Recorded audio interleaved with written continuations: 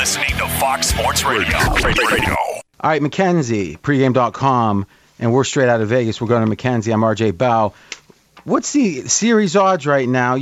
I'll do the series odds, but then let's put it in the context of the title odds. So first series odds, Utah is at home. Now typical home court is going to be about minus 140. So if the teams are even, Utah should be minus 140. Utah in the series is minus 130. So what we're hearing from the market is the Clippers are a smidge better. The odds opened up Utah higher, minus 155. It's been Clippers money bet down 25 cents. Jazz just a smidge worse if you count home court, but they are better than 50% to beat the Clippers. I'm going to propose right now, if you like the Jazz, game one's the game. Because if it is, and I don't know what else it could be, a matter of energy with Kawhi, when's he going to have the least energy?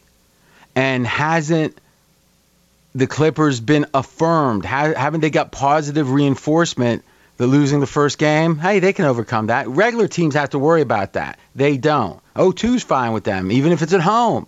This does not make the team urgent early. And the emotional celebration, let's be candid, if they lose that series, Paul George might have went out of town. There might have been another coaching change. Who knows what? Kawhi might not have re-upped. He has an option. So to me, this was an emotional win. It was the family might not have to move kind of win. It feels like there's a flat spot coming up here. Jonas first. What do you think? Yeah, no, I totally agree. And I also think, it gives Donovan Mitchell an extra few days to get ready and rested and all that, which is why them closing it out as early as they did against the Grizzlies was important. And we've seen the Clippers have given you multiple examples to where of all the elite teams, quote-unquote elite teams in the NBA, they're probably the most likely to just come out flat for an entire game, which is weird to say. But it's weird that that's even part of the discussion, which is what makes them such an odd team to try and figure out, and why so many people, I think, have a hard time doing it because, 1 minute they're down 2-0, then they look awesome, then they lose a game on their home floor, and then they come back and win the final two. You just can't really figure out what's going on with them. Well, it's funny. You say it's unusual that in the playoffs a team would be so flat as often as they are, but weren't the Lakers that last year? Even though they won the title, they had numerous. In LeBron now for quite a while, and game ones have been flat in general.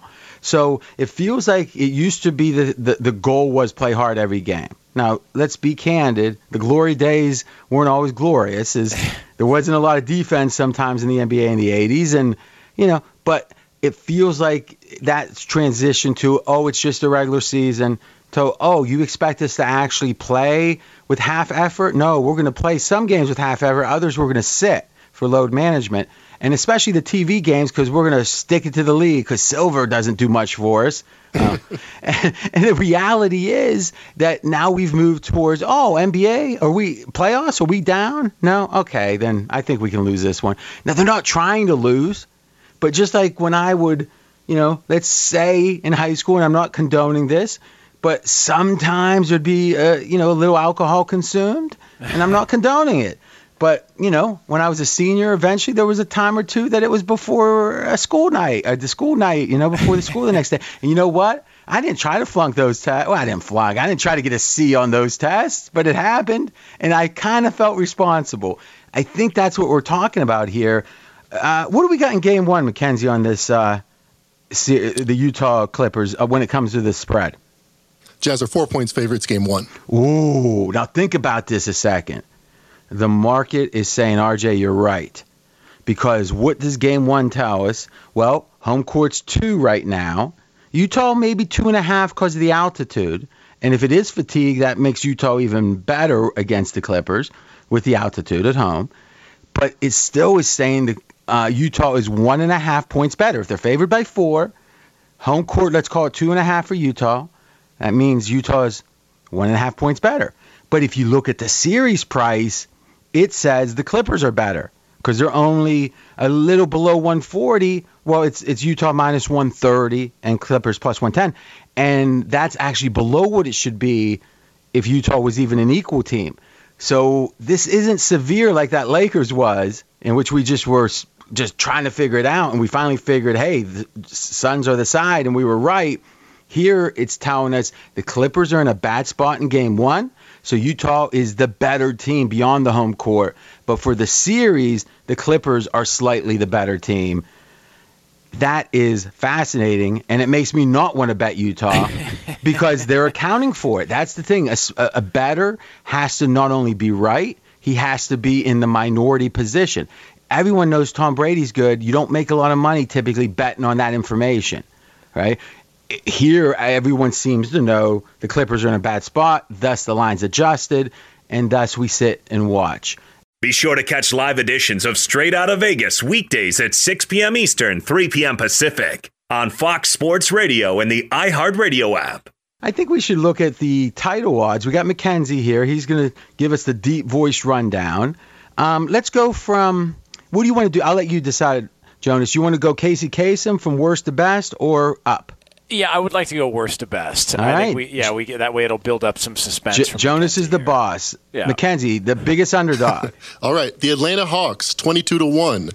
Denver Nuggets, 20-1. Hold on.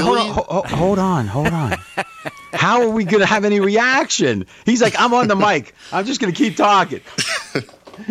All right. So, Atlanta Hawks. Now, how are they doing in the series? Up 1-0. And they're still the biggest underdog.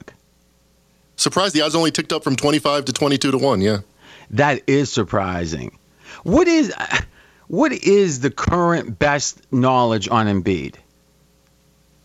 That I think he doesn't seem totally 100%. Yesterday, it looked like he might have tweaked his right knee a little bit towards the end. I mean, he still played pretty effectively. I don't know that he's going to be 100% the rest of the way. Not that he can't still be effective, because he clearly was, but he did seem a little bit off yesterday. They did as a team. Now, let's think about why the odds changed the way they did, which was Atlanta's odds did not improve near as much as you would think. Now, it could be they're thinking, no way they can win anyway. What's the difference? And you see that sometimes in the first round when it's like a 1 versus an 8 and it's a monster one. A team will win the first one and they figure, the underdog, and they figure, oh, they were just lackadaisical. It's like the New Jersey Nets over the Lakers. And that, I think it was the 76ers won the first one against that Lakers team. Yeah. I think they were 50. For some reason, I remember 15-point underdogs in that. But people don't take that too seriously. It's like, oh, now they got their attention. Look out. I don't think that's what this is. I think entering the series, which is when they set the opening series price, they didn't know when Embiid was going to play. And they didn't know how he'd look when he did. I heard from more people than felt like he would play that he wouldn't play till like game 5 to see how the series would go. Can they give him some rest? I think it's a bad sign in a way that he's playing already, because he's obviously a little healthier. So you might say, well, how's that a bad sign? It's because this thing can't be durable. I mean, they got to figure if they can't get at least 2-2 with the Hawks and 4 without him, right, before game 1, you're not going to win the title anyway. You got to give that guy some rest, because you're going to need him in the finals if you're lucky enough to get there.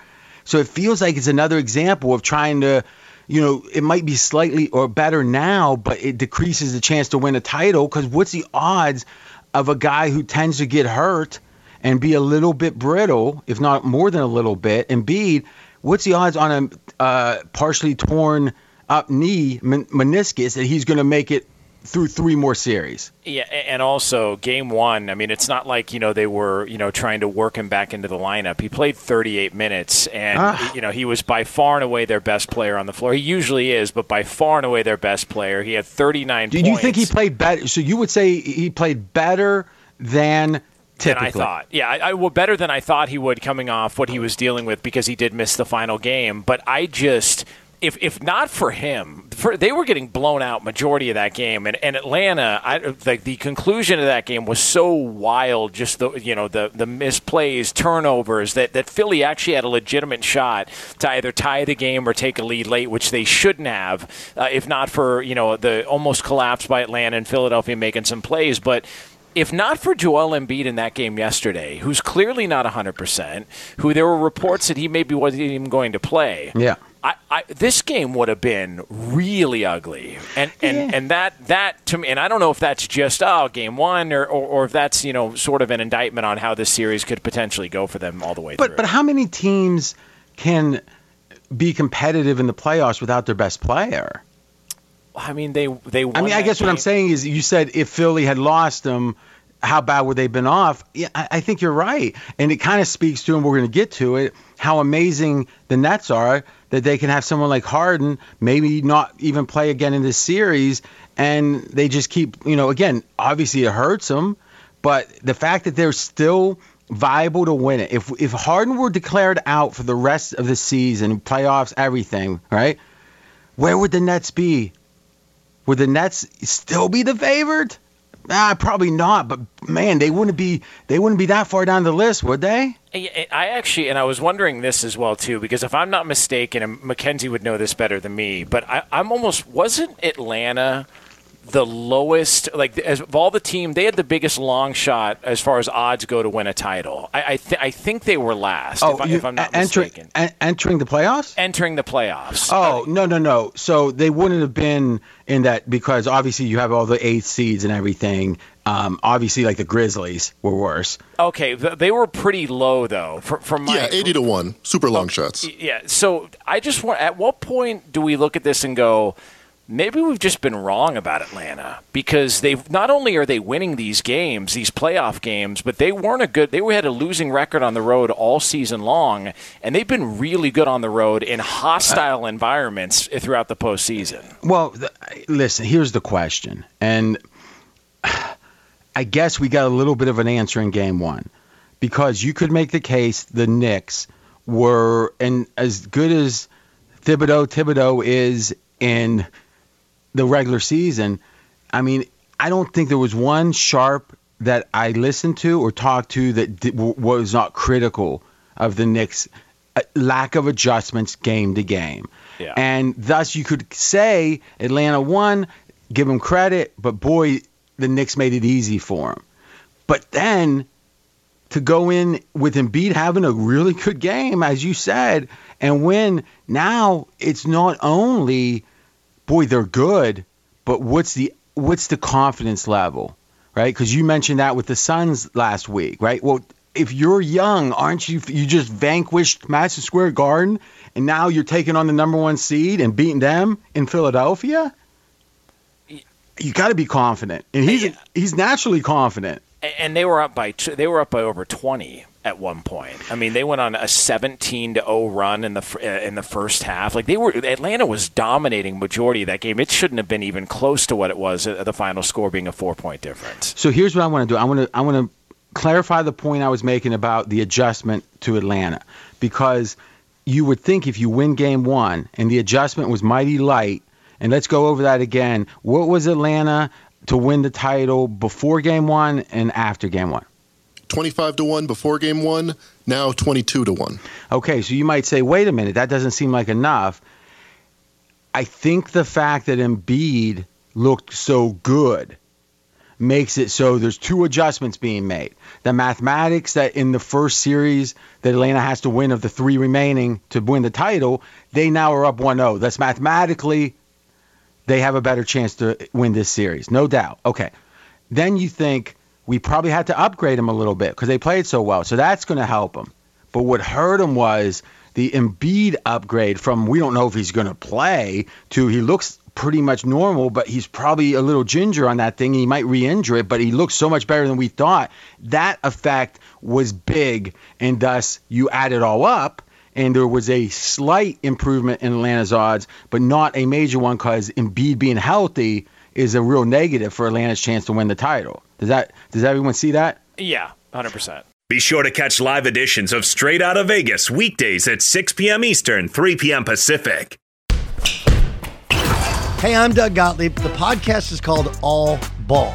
We usually talk all basketball all the time, but it's more about the stories about what made these people love their sport and all the interesting interactions along the way. We talk to coaches. We talk to players. We tell you stories. You download it. You listen to it. I think you'll like it. Listen to All Ball with Doug Gottlieb on the iHeartRadio app, Apple Podcasts, or wherever you get your podcasts.